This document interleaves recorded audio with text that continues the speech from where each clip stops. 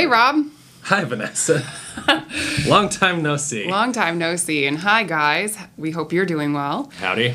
Howdy, howdy. So, welcome to our first formal, actual episode. We're doing it. Yeah. As fun as it was to record those first few snippets of our funny questions, and we hope you enjoyed that. We certainly had fun. Yep. Doing some Q&A. I had a ball. Yes. But so today we're going to do our first actual episode where we're going to be talking about medicalization. I have a script here. Should I just go from the script? go from the script. Yeah, sure. So organized. So organized. From the top. Oh, yeah. So, and it starts with ahem. Ahem. Ladies, gentlemen, Vanessa. Hey. Welcome to the Vital Revival Podcast. I am Dr. Rob Jensen, physical therapist extraordinaire. This is where I tell you what I do. I'm Vanessa, and I'm a writer, freelance writer, and just medical health and wellness advocate. Yes. And today we're talking about medicalization. Okay. Okay. So, get ready for this. R079, chest pain unspecified. E119, type 2 diabetes mellitus without complications. W50.2, accidental twist by another person. Y34, unspecified event, undetermined intent. I don't know what you're reading. Okay, how about V97.33XD? Sucked into jet engine, subsequent encounter. Okay, what are these things? These are like W61.02, struck by a parrot. These are medical diagnoses from the ICD-10. Oh. Struck by a parrot? Struck by a parrot. That's a medical diagnosis. You can get that in your chart as reimbursable by insurance. Interesting. You know what else is interesting? W.56.52, struck by other fish. A person struck by other fish? I would assume so, yeah. I would assume that they're giving these diagnoses to humans instead of cars or boats. I immediately thought like a fish was struck by other fish, but that, yeah, right. I mean, I'm sure that happens all. That's okay. Swordfish, right? All right, yeah. Right? So where are you going with that, Rob? So these are some of the ICD-10 codes, okay? So that the ICD-10 codes are how medical providers diagnose their patients so that they can be reimbursed by insurance. Okay, so makes sense. If you don't have an ICD-10 code, you can't bill for a visit, okay? And so we have millions and millions and millions of crazy diagnoses. Z62.891 is sibling rivalry. Medical diagnosis. Really? Yep. R46.1 is bizarre personal appearance. No way. Guilty. What's the source of these? These are from the ICD-10. The ICD-10 is. I don't know about that. No, I mean those are things that are. You can search it. Those are all. So they're not like. So it's a little bit silly, right? It's not exactly like you're not going to go in and they're going to be like, oh, I diagnose you with bizarre personal appearance. That's not how it works, but these are things that that can be diagnosed, that can be like added to your list of personal diagnoses. Okay. Interesting. So how does that relate to medicalization? Yeah, so the way that it relates to medicalization is that these are things that are not medical diagnoses. Struck by a parrot is not a medical diagnosis. Apparently it is. Apparently it is, right? And that's kind of exactly the point, is that the ICD-10, which is the 10th version, ICD-10 stands for International Classification of Diseases, 10th revision, is a document designed by the World Health Organization.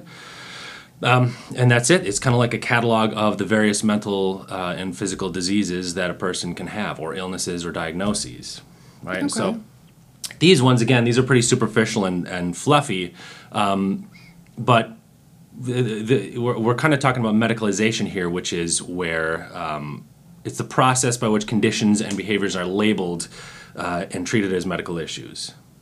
Okay, so that's standard medicalization. And these are examples of, a better, more pertinent example would be something like obesity, depression, right? So those are more in tune with what we're talking about for medicalization. Yeah.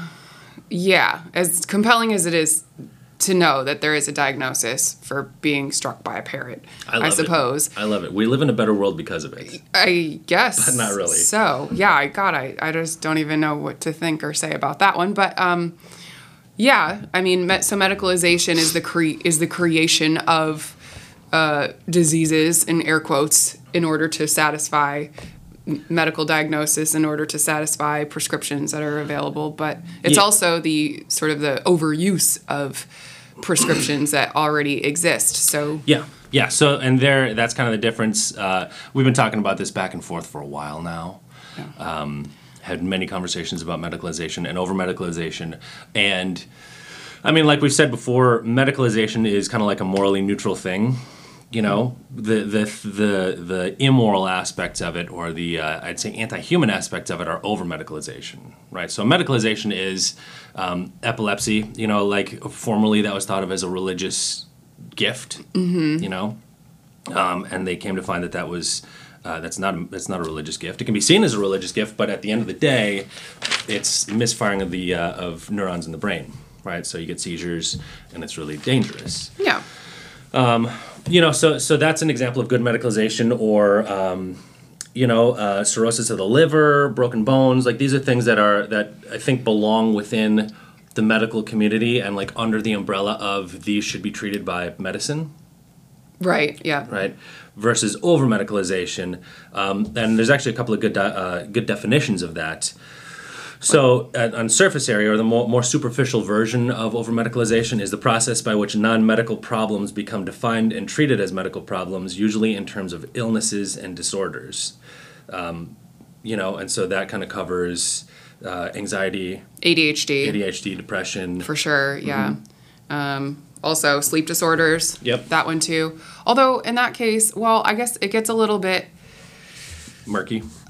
You know, maybe to back up a little bit, just to clearly define. So there's medicalization, and then there's over-medicalization. Right. Medicalization is just the creation of new drugs or treatment methods in order to treat existing or new conditions in general. And some of that can be, is appropriate, and maybe some of it isn't appropriate. I don't know.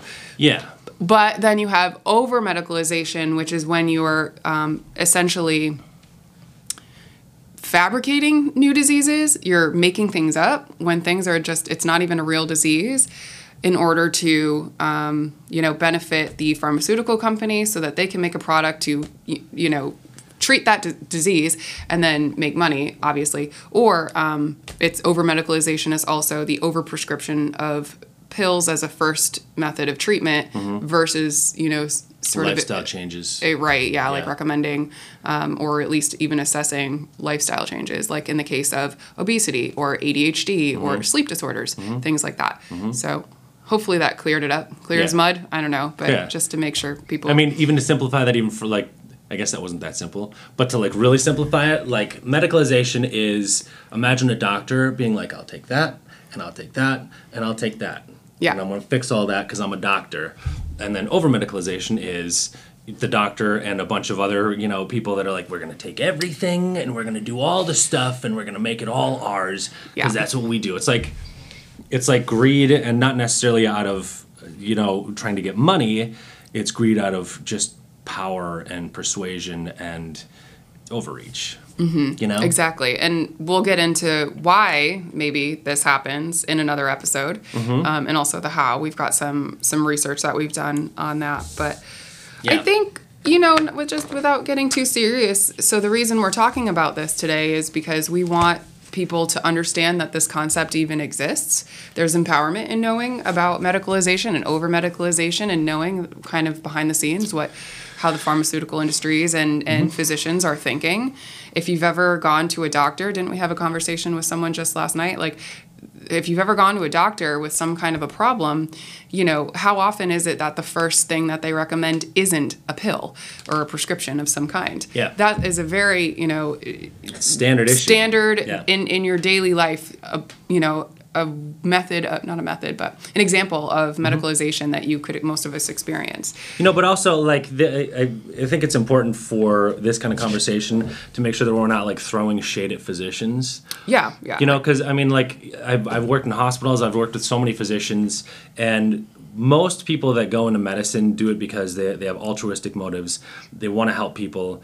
And I think what happens is you approach that from kind of an idealized stance. Yeah. And then once you get in the trenches, you realize that it's not, you don't have the time or the resources or the support to take care of your patients and people the way that you thought you were going to be able to do. You know? So doctors don't have time to do anything besides prescribe you pills. That's why they prescribe you pills first, essentially. Yeah, they have 4 to 7 minutes with each patient. Yeah. They got a nursing staff that's just barely hanging on by a thread.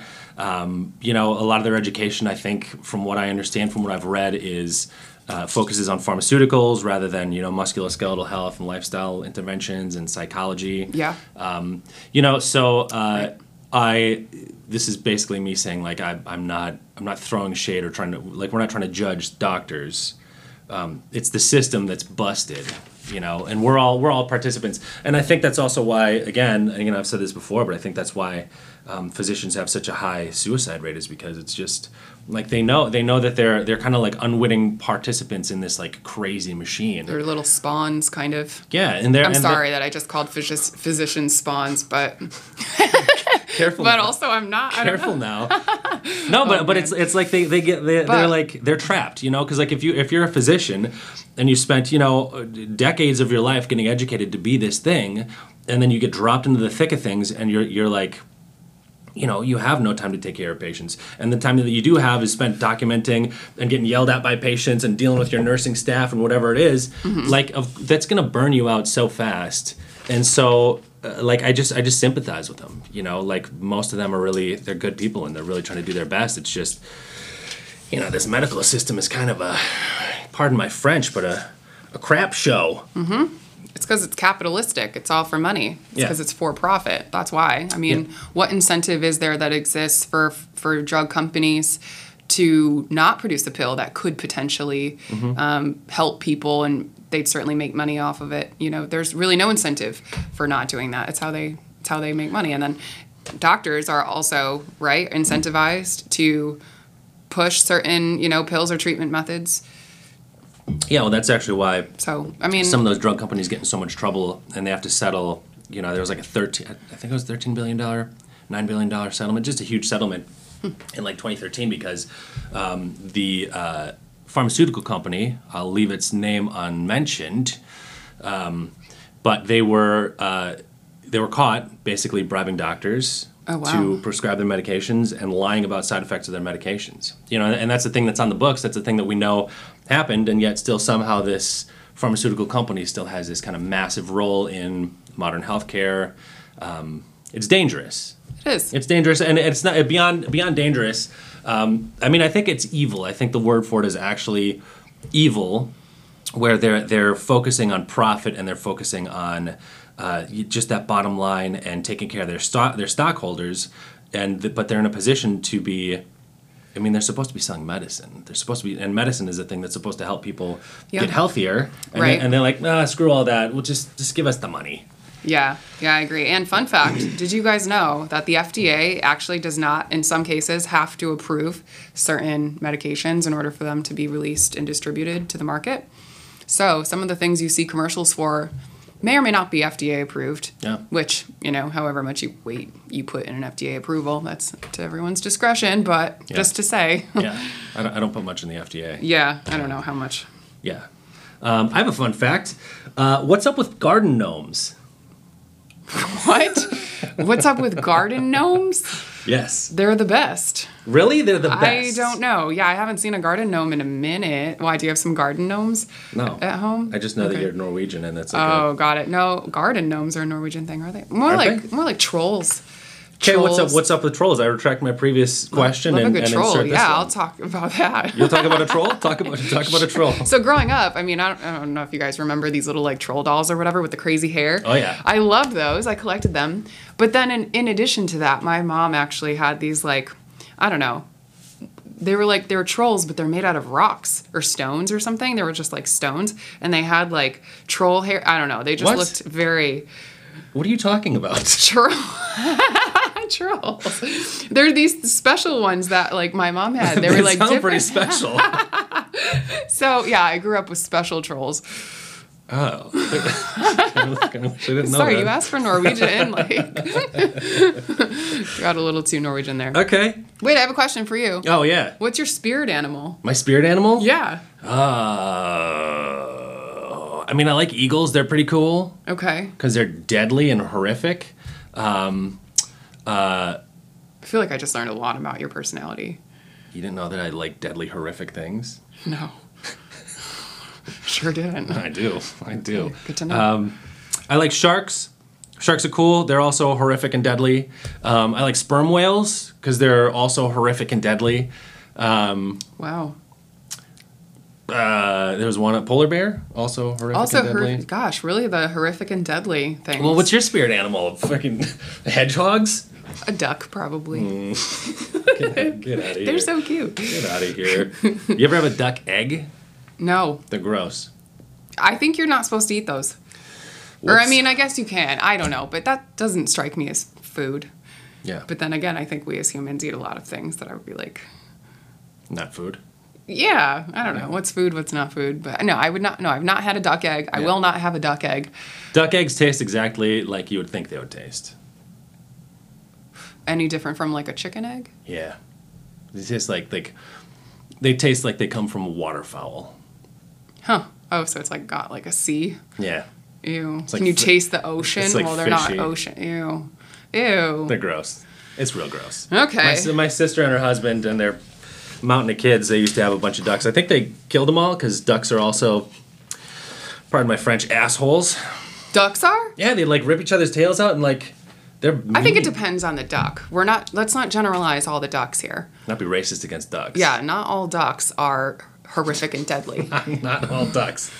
All right, yeah, fair enough. All right, I have another question for you, though. Mm-hmm. If a pill could give you one superpower, what superpower would you like a pill Telekinesis. to give you? Telekinesis. Wow, is that mind reading?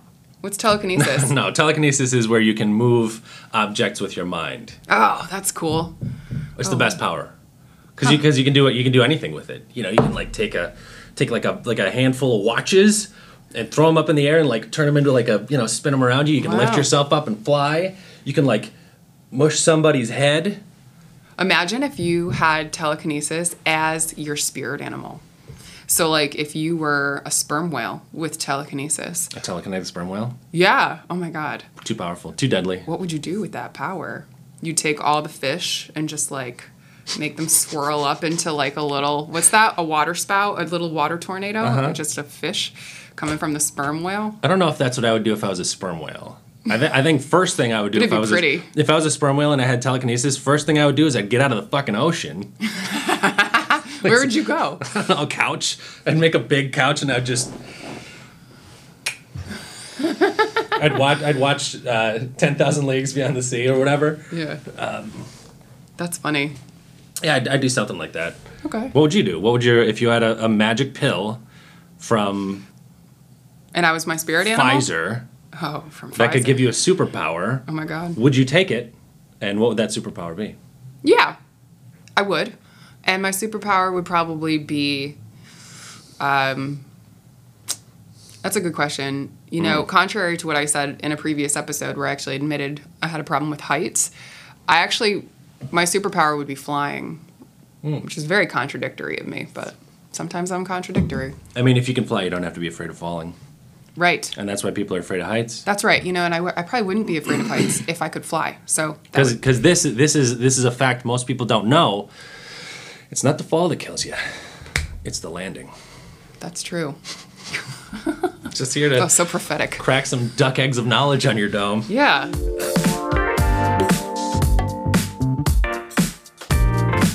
Just kind of reining things back in.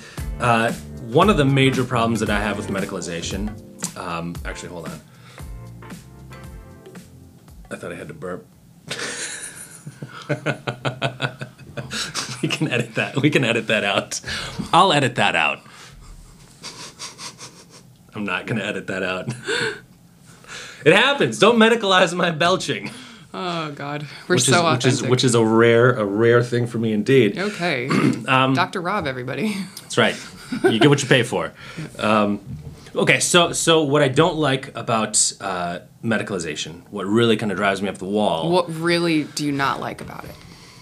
Okay. Slow down there, Sparky.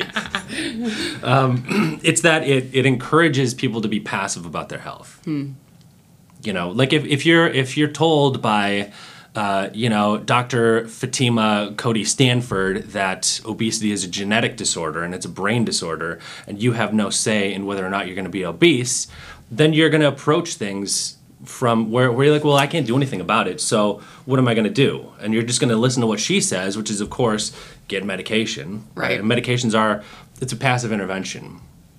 Yeah. You know, and it's if you want to survive, you can survive on passive interventions. But if you want to thrive, if you want to live like a really good, high quality life, you have to be active about it. If you don't want to be dependent on medication, you have to enact actual lifestyle and habit change. You have to change your life yourself, and that means your diet, your exercise, the relationships that you hold, your viewpoints, your mindset, your everything. You have to go back and maybe even examine any kind of childhood trauma that you haven't sorted through yet, or you have to do some really deep inner work. I mean, there's a lot, but anyway, all that, if you want to thrive and not just stay alive, that's what really is needed, but that's not what's encouraged. Yeah. And this is also part of the reason that strikes so close to my heart, is that you see that same sort of phenomenon in physical therapy and injury rehabilitation. There's tons of value to be had in passive interventions, which are massage, chiropractic, needling, manual therapy, joint manipulations, whatever. Like those are still valuable. But again, if you really do want to get better, if you want your pain to decrease in a good, consistent, constant way. Yeah. If you want to get stronger, if you want to rehabilitate an injury, that's work. And that's nobody can do that work for you. Yeah. In the same way that if you are obese or if you have depression, ADHD, these are things that also require a tremendous amount of work to really get over, to manage, to deal with. Well, I mean, ADHD, I don't know, because that's a neurological. I don't know if you can work. Can you work out of ADHD? I don't know. That's a question. I'm not sure. I don't know the answer to that. Yeah, I mean, okay, that might be. And maybe that one's not the greatest example. But hold on. Additional thought there, though. However, that is an example I do feel is, many people have undiagnosed ADHD, maybe even me. I don't know. And you can work with that. You can learn better time management strategies, focus strategies, behavior changes. You can manage that. If that's something that you have, that does not need to be something that needs to be treated with a pill necessarily. Yeah. Unless it's an extreme case, of course, but but also on the whole, but the medication does. If we're talking about whatever it is, obesity, depression, the medication does have a role there. Especially if you're, teetering on the bleeding edge of sanity. Yeah. For sure, those medications, they can be really helpful to get your toe in the door and to help you start doing the work. Yeah. Agreed. That's and we're also not physicians, so what we're saying here, if you're on a medication, this is not you listen to your physician about that. Don't. Absolutely. This is for entertainment purposes only. Yep. This is casual rhetoric here. We're just chatting. Yeah, we're just chopping it up. But it is as a dude that's been depressed. I think I've been depressed for my entire life. I know what that pattern is. I've never taken any of the medications. Maybe I should have. But the pattern there is when I fail to live up to my own standards, when I tell lies to myself and the people that surround me, when I live in a way that's dissonant with who I am and who I want to be, your core self. That makes me depressed, right? And when I do things that I know I'm supposed to be doing, wake up early, go to the gym, eat right, don't drink so much. That makes me forget that I have been dealing with depression. It clears the smoke. Yeah. And there's no pill that's going to do that for you, and that's kind of the problem. You can't. The medications have a role, but they're not the solution necessarily. Yeah. And again, for some people, I'm sure they are. There's going to be plenty of people that have taken medication and they're like, that fixed my problem. And that's good, But Absolutely. I think that's the exception, not the rule. Yeah. So what should we, I mean, what's the takeaway, I guess? Like what, as far as like medicalization goes, like what do we, just like thinking out loud. How do we fix it? Yeah, not how do we fix it, but what do we want like viewers to kind of know about medicalization other than just knowing about it, knowing the definition of it, what it means, how it's applied, etc. But like,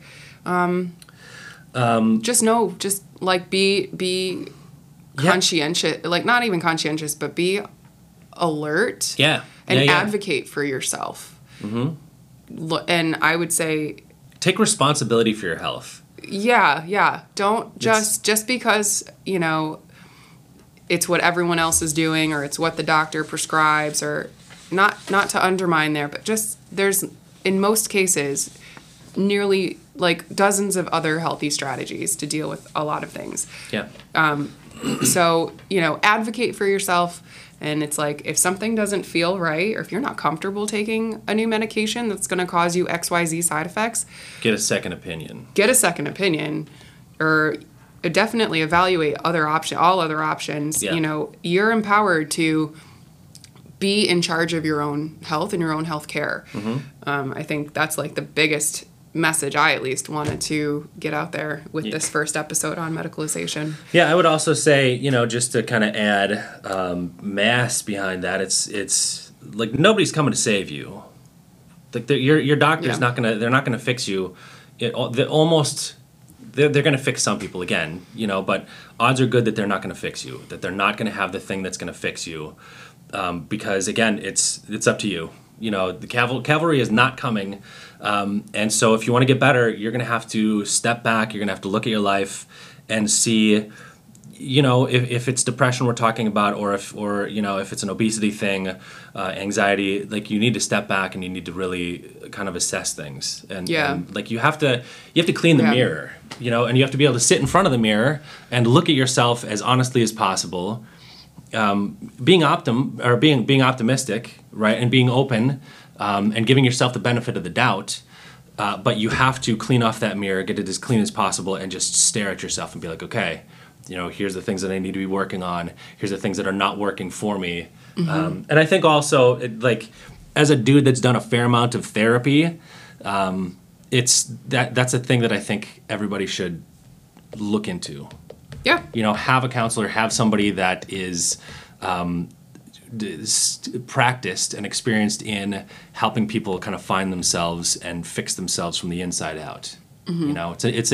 It's an internal locus of control is what it is. And that's again why I hate medicalization, because these medical groups, I'm not going to say doctors, because it's not just Western medicine in general. It relinquishes the power from yourself and knowing your own body and your own needs and having that, ultimate clarity and being your own guide in that way. And it relinquishes that power and gives it to them. And now they are the ones saying, I know your problem and this is how you fix it. And you should listen to me. And this is what to do. Yeah. And it's almost like imperative that we reverse that and give, the power back to you guys, like to the people, to us. It's power to the people. Power to the people. It's not about them having the power. But that is what it is, though. Like power to the people. And here's a great example. Actually, first I have to ask you a question. Okay. Where is it? I love these questions. So I don't think I asked you this last time. Oh boy. There are some people that say birds aren't real. What? So I must ask you, Vanessa, aren't they? Of course birds are real. You sure about that? Yeah. You sure? I have 2 in my house right now. How do you know that they're real? I mean, I guess I could be hallucinating. I probably need a pill. I don't know. Could they be cybernetic? The government is doing that. What? And not to get too far in the bushes here with the conspiracy theories.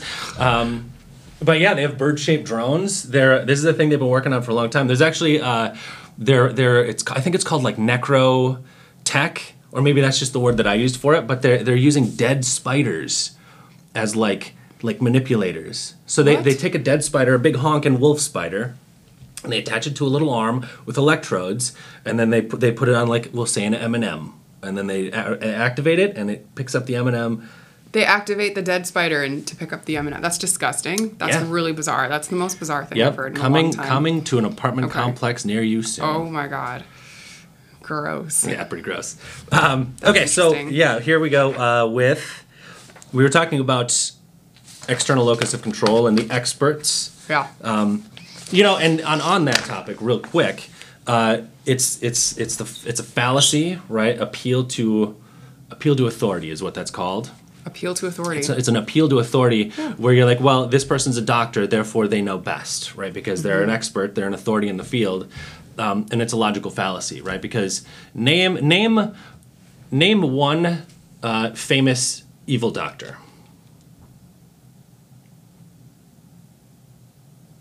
This is not going as well as I thought it was going to go. You could have said Dr. Frankenstein. Is that common knowledge? Oh. Yeah, that would have worked. Oh, sorry. I didn't. I was hoping you weren't going to go like Dr. Mengele. Well, I was thinking of like any of those. I'm not going to go there. Okay. Yeah. Dr. Frankenstein? But the ones that you weren't going to go there. Yeah. That's a great example of an appeal to authority because they're also doctors, right? These evil mad scientist doctors. Guess so. And by the logic of an appeal to authority, well, they know what's best. Yeah. Yeah. So, but with that having been said, okay, so there was January 1st, 2023, on 60 Minutes, there was, they interviewed Dr. Fatima Cody Stanford. Oh, yeah. Tell me about this. Yeah, because I talked about it a little bit last night, but I didn't give you any of the deets. So she works at Boston Mass General. She is an obesity expert. And so during the interview, she's sitting across from Leslie Stahl. And so Leslie asks, the whole segment is about weight loss, right? And obesity, it's about the obesity epidemic. What about it? Like, just that it happened and why? No, it's about the fix. It's about the proposed fix. So Leslie Stahl asks her, she says, well, if you diet, you're going to lose weight, right? Which, I'll let you answer that. If you diet, do you think you're probably going to lose weight? I don't know. I feel like sometimes yes and sometimes no. I don't know. Sure. And it's not guaranteed to work. Yeah. But I don't know. It's a standard, it's part of the fix. It's one method for sure. I mean, certainly if there's no harm in dieting, you won't gain weight by dieting. Unless you do something crazy. Yeah, I guess. What if you have the depends on what your diet is. What if you have the chocolate pudding diet? Oh my God. Yeah, or just like a poor diet. Yeah, define dieting. I don't know. Yeah. But so I guess that depends. For Leslie Stahl, I think what she was getting at is if you take a weight loss diet, calorie restriction. Okay, so if like you portion control, stuff like that. Yeah, if you restrict your calories, you're going to lose weight, typically. Almost everybody. Isn't there a thing, though? And I don't know for sure. Don't quote me. But isn't it something, though, that like at first or something, help me, but your body... If at first you don't succeed, try again? Yes, exactly. No, your body, like, if you're restricting your calories and it thinks it's starving, it'll actually hold on to the fat that it has. Yeah, so, and that's it's interesting that you bring that up because that is kind of what Dr. Fatima is talking about when she starts talking her mess. I think it's called set point theory. Yeah, set point theory, which is, it's a theory that theorizes that there is a biological control method in humans that actively regulates weight towards a predetermined set weight for each individual. Right. So a predetermined set weight. Which would a predetermined set weight ever be? Obesity, an obese weight. That's her suggestion. She thinks it is. She says a predetermined set weight may be an obese weight. Yeah. So then Leslie Stahl says, hey, the number one cause of, or she says, if you diet, you lose weight, right? Dr. Stanford says, no, the number one cause of obesity is genetics. The number one cause of obesity is genetics. She goes on and she says that means if you're born with parents that have obesity, if you notice the language there, they have obesity. They're not obese. They have this disease, right? So this is a medicalization. This is how medicalizers speak. They say, you're not obese, you're not depressed, you have depression. Is that even true? Is obesity, and I'm just speaking, I'm wondering, is obesity really a disease or a condition that someone can be born with or have? It's considered a disease. But is it? Yeah. Is it one? No. There's disease processes that are associated with it. And also it's I just don't know. It's classified in the ICD-10 and by experts like this lady as a disease. They talk about it like a disease. So the medical establishment would say that it is a disease. But a disease is like a thing that you don't really get much of a say in. Yeah, if you have a disease, there's nothing you can do. And that's why this interview with this Dr. Stanford is so. I mean, I would say it's reprehensible what she's saying here. I think it's maybe she's not doing it out of. I think she is though. Let me read more. Okay. So she says that if you're born to parents that have obesity, you have a 50% to 85% likelihood of having the disease yourself, right? Again, talking about it like a disease. She says, even with optimal diet, exercise, sleep management, and stress management, that you're still going to be obese. You have a 50 to 80%. She said that. She says that. Wow. I couldn't wholeheartedly disagree with that more. Yeah. So what she's saying is that obesity is all nature. That there's nothing you can do about it. Nurture. If you got it, there's nothing you can do. Yeah, she's saying even if you're the most dialed in person in the entire world, there's almost nothing you can do about it. Wow. Right? So she's saying it's all nature, has nothing to do with nurture, nothing to do with lifestyle, nothing to do disregards epigenetics and the science being done there entirely, which is, for those who don't know, epigenetics is how your lifestyle and the environment that you're around influences your body, your physical health, your mental health. Yeah, and how it activates or deactivates certain genetic and Yeah, it's the expression of your DNA. genes. Yeah. So maybe it's that going off, well, because like the obesity gene, maybe that is true. Maybe, I don't know, but for sure there's a genetic component to obesity, yeah. and for sure you can try. Like if you're obese, I don't think it's and you have parents that are obese, you're gonna have the same genes as them anyway. Right. Right. It's more like a predisposition. It's not a disease. But even there, her saying that it's all genetic, because if you have obese parents and then you're obese, and she's like, oh, therefore genetics did that. Okay, so then, but what about like family environment, right? What about the kind of stuff you eat with your parents and the kind of the way that you learned to eat as a family? And it's that doesn't even need to be epigenetics. That can just be like, oh, well, like my family has a birthday tradition where we pound on the table every birthday. We sing, we do the thing, a big old song and dance, and it's a thing. The fact that we all do that though doesn't mean that we have that gene. That's just the thing we do. Yeah. Right. And and everybody in the family does it. Like our cousins, aunts and uncles. Like that's what we do, and that's not a genetic thing. That's a thing that we learned to do as when we were children. It's a behavior. It's a behavior. Right? And you could say there's a genetic component because we're all genetically related. And you're all genetically behaving in that way. Yeah. But then it's like, okay, so is it a behavior, or is there a gene, the pounding on the table for birthday songs gene, that's like active? And I don't think that's the case. Yeah. And so she also, by saying this is genetic, and saying that it has nothing to do with diet and exercise, again, it ignores environmental factors, family culture, food choices, activity patterns, and other psychosocial factors. And it also ignores the mountains of research that talks about how processed food, environmental hormone disruptors, sugar intake, sedentary lifestyle, electronic device use, sleep deprivation, and depression they all lead to increases in obesity. Right? So those are all tied in. There's so much research out there. Also, all those need pills too, right? I wonder if she was incentivized by a drug company to make that statement. I'm glad you said that. Cracked it. She goes on to say, okay, yeah, so she is her fix. So on this CBS 60 Minutes segment, which is sponsored by Novo Nordisk, which is a Danish drug company. She says that the fix are a group of super expensive medications, Wegovy or semaglutide, sure, which can cost anywhere up to $17,000 a year. She was paid as a consultant. Wow. Right? So on record, I found one instance of her being paid $15,000 by this drug company to. Who, this Dr. Fatima? Yeah. Well. Yeah. That explains everything. Yeah, right. And it's also worth noting that if you stop taking the medication, odds are real good that you're going to gain all that money back, right? So $17,000 a year, every year for the rest of your life, as long as you want to keep your obesity controlled through those medications. And God only knows what other kind of side effects you're going to have once you stop taking that. But also, and this is where it gets real nasty, okay? She was appointed by the Biden administration to the 2025 Dietary Guidelines Advisory Committee. Wow. So this lady who says that diet has nothing to do with obesity is in charge of the 2025 dietary recommendations. Your diet doesn't matter, and she's in charge. She's on that advisory board. So what does that mean? We're going to be seeing a lot more commercials for weight loss pills. Yeah, I think what it means is I think that it means more and more, folks, that Right. the experts that are not. I hate saying this, but they're not to be trusted.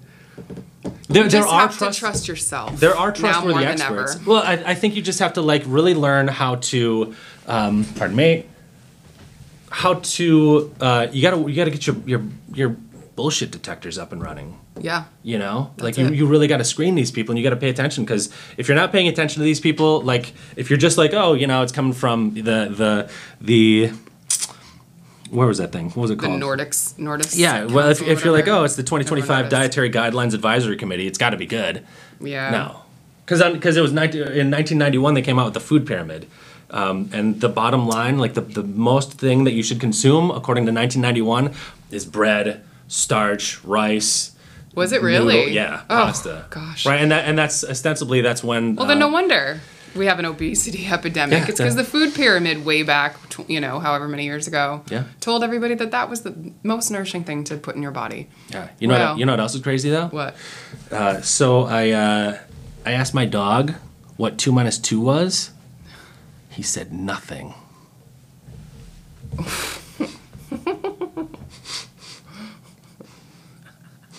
That's what we Do you want to? He said nothing. That's great. It's true though. It's a random. Okay. There was one other. I think there was one other thing I wanted to say about all this. I don't know if it needs to be said.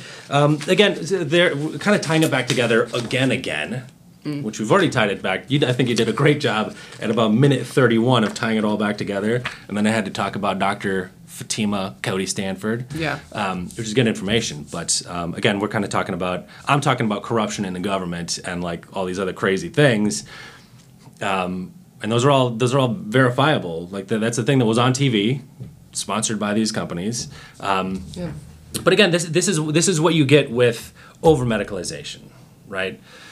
Over medicalization, what it seems to do is it seems to expand the market for medical, Making more money. Yeah, medical capitalism. Yeah. And like capitalism is also, it's not like I don't think we'd be unwise to throw the baby out with the bathwater. Capitalism is one of the ways that a lot of people, like we kind of raised the living standard for a lot of people. Some people got it raised too far and made, millions and billions of dollars, and now we have these people that are in control of society, and they don't really seem to like us that much or care for us that much. But it's this medicalization is dangerous.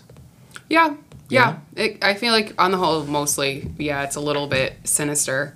There are some, I did read like one example where, or not an example, but in some cases, we were talking about this the other day, that certain conditions exist with people, like maybe there's a large body of people that are reporting having the same symptoms or the same concerns or whatever. And in those cases, like the FDA will work with drug manufacturers to create something just to sort of help those people. And from that partnership and from those scenarios, good medicines have been created and have helped many people. So it's not always just like the manufacturing of disease. These pharmaceutical drug companies are just creating diseases out of thin air in order to like have somewhere to put their pills towards. A lot of times they are partnering with like, the FDA, and it's because they're listening to these repeated concerns and complaints from us, from people, from us going to the doctor. Or at least I hope. But, there is a collaboration there that seems to be beneficial in many, many times too. Yeah. So just to kind of like shed some light on the positive there, but ultimately I do feel it more often than not.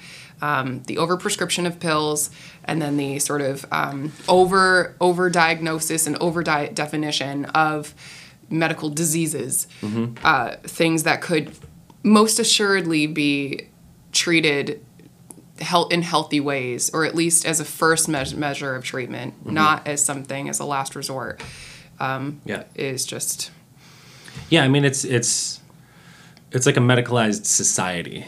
Because like again, like the fixes that we're talking about for all these things, like medication's great, but these are things that are almost like a systemic societal thing. You know, like a lot of them tie into the same, like they're all growing out of the same kind of soil, which is, you know, inactivity and people spending too much time isolated on their phones, too much crazy food. Yeah. I think I read something that like 70% of the American diet is processed food. I believe that. And like the fix for that isn't a pill. It's not like, oh, you know, take this medication that makes it feel like you're not eating garbage. Like it's stop eating garbage. Change your life, yeah.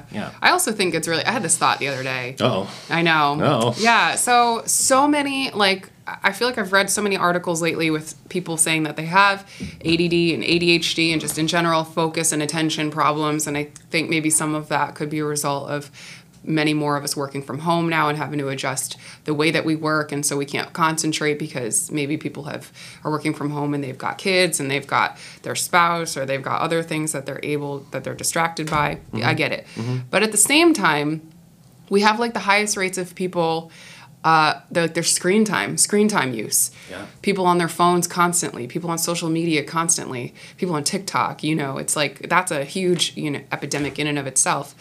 How do the two even like coexist is my question there.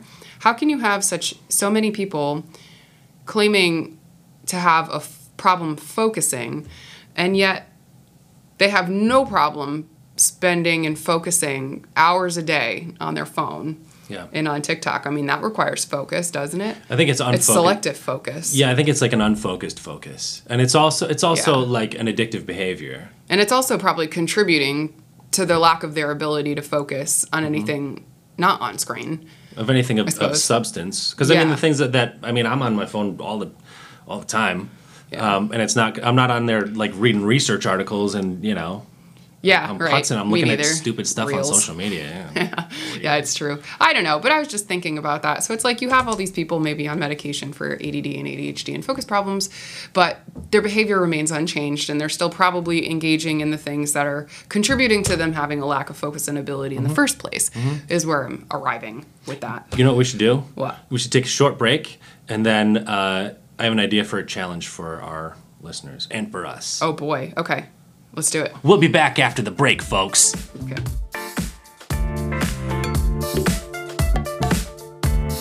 Okay, folks, we're back. Here's one. Never mind.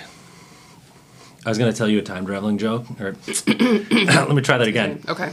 I was going to tell you a time traveling joke, but you hated it. What? I don't even get it. You were going to tell me a time traveling joke, but you hated it? But you hated it. Oh, I get it. It's okay? Yeah, that was good. It took me a minute, sorry. I was buffering. Sorry. I like that the time traveling joke was like the longest. The short joke just took forever. I'm going to travel back in time, get that minute back. God damn. Wait, I have a question for you. Okay. It's a little dark. I love dark. But I want your opinion on this. Uh-oh. Okay, are you ready? Yes. All right. If sparkling skin was a symptom or a side effect of antidepressant medication, would the world be a brighter place? Ugh. I mean, I'd still be as dark as my bloody soul. I think that actually, if it was a side effect of antidepressants, I think more people would take them. Probably. Wouldn't that be nice? And I think that would make them more effective. For sure. Yeah, I think so too. What if it made you glow? Oh my God, if you had radiant skin from anything? Oh, I was talking like glowing. Like Sting from Lord of the Rings. What if there was an antidepressant? Okay, here's a question, and this is for everybody. Okay. If there was an antidepressant that you could take that would make you glow like Sting from The Hobbit, not Lord of the Rings, The Hobbit, that would make you glow like Sting from The Hobbit in the presence of things that would depress you, do you think that would work? Oh, wow. In the presence of things that would depress you. Oh, my God. If it just made you like... What's the question? Would I take it? Or what would that be like? Would it work? Would you take it? Let me answer this for me. I don't know. Yes. Yeah? Yeah, I would take that. Oh. I can't think of things that depress me. Like, I wouldn't know when would that be activated? Cats. Oh. Or like a dead cat. I mean, a dead animal of any kind would probably be sad, but I don't know if that would put me in like depression. I'd just be sad. It'd probably be a mild glow, not a full glow. Yeah, not like a like a blue dwarf I wouldn't be star. beaming, but I'd be a little bit, luminescent. Okay. Is that a word? Yeah. Yeah, that works. Okay. I think there was one other question. Oh. Yeah, your big challenge. Well, okay, so the challenge for everybody is this. Go on your iPhone. I'm assuming you have an iPhone. Otherwise, if you don't have an iPhone, I don't know. Why wouldn't they have an iPhone? Who doesn't have an iPhone? I feel bad shilling for iPhones because considering they have factories full of enslaved children that make them. Well, isn't that most of the products that we use? Invent a new iPhone that doesn't use slave labor. First that off, would be good. That's my challenge. That's my whole challenge. That's the challenge. No, go to your phone. You can download a widget, or you can install a widget on your home screen that lets you track your time. Oh. You can like install, your screen time? Yeah, your screen time. Oh yeah, that's just on. You don't have to. That's just on your iPhone. Yeah, but it's not automatically on your home screen. Oh no, you go to your settings or something, and you hit screen time, and it'll tell you. And so, what my challenge to you is put that on your home screen, and get, I don't know, try to get 2 hours, only 2 hours a day for the next week. That's a good challenge. I like that actually. I don't know if I can do it. I could definitely do it. I could definitely do it. I could cut that down to like an hour probably. Down to an hour? Yeah, for sure. Vanessa's going to do an hour, everybody. Yeah, if I'm not responding, it's just I just don't look at my phone anymore. You better bring receipts. I will. I'll bring receipts next episode. At the end of the day, you have to screenshot your home screen timer thing. I like that. What should we do? Ooh, we should maybe... What should we do? Ooh. Well, ideas. For what? For like a prize? Yeah, well, so if you want to follow us at thevitalrevival.podcast on Instagram, post a picture proving that you brought it down to 2 hours per day or less. Or less. I don't know. Give us some proof. Post it in the comments, and maybe the person with the least amount of daily screen time on average or something will, we'll give you a shout out. We'll do something. Yeah. Yeah. We challenge you, thevitalrevival.podcast on Instagram. So do it. I think that's a really good challenge. Mm-hmm. I think so too. Cool. What's coming next up, Rob? What are we doing for our next podcast? Yeah, that's the way I meant to say that question. That's good though. I tried. Cheeky. I tried. Next up is going to be we're going to be doing medicalization 1.2, which is going to be how or the what? The how. What? We did what today? Today was what? Yep, sorry. And then how? How medicalization. So more into the nitty-gritty on the process of how it works. We'll throw off some terms that I've certainly been researching a lot, like astroturfing, for example. What was the other one? Pink washing? That was an example of astroturfing. Yeah. Yep, awareness raising is another term I'll tell you about. You felt your blood is going to boil. Disease mongering, all these like really fun tactics, which they may or may not have merit. I don't know. So, but we'll talk about it, and we'll be examining all sides of it. Like some articles have said that pharmaceuticals definitely use disease mongering in order to get people so concerned that they might have a disease, and then I won't give it away. But then other articles have argued the opposite of that. So we'll present all sides. But yeah, we'll get into the how. It's going to be great. All right. All right, folks. Well, thanks. Bye.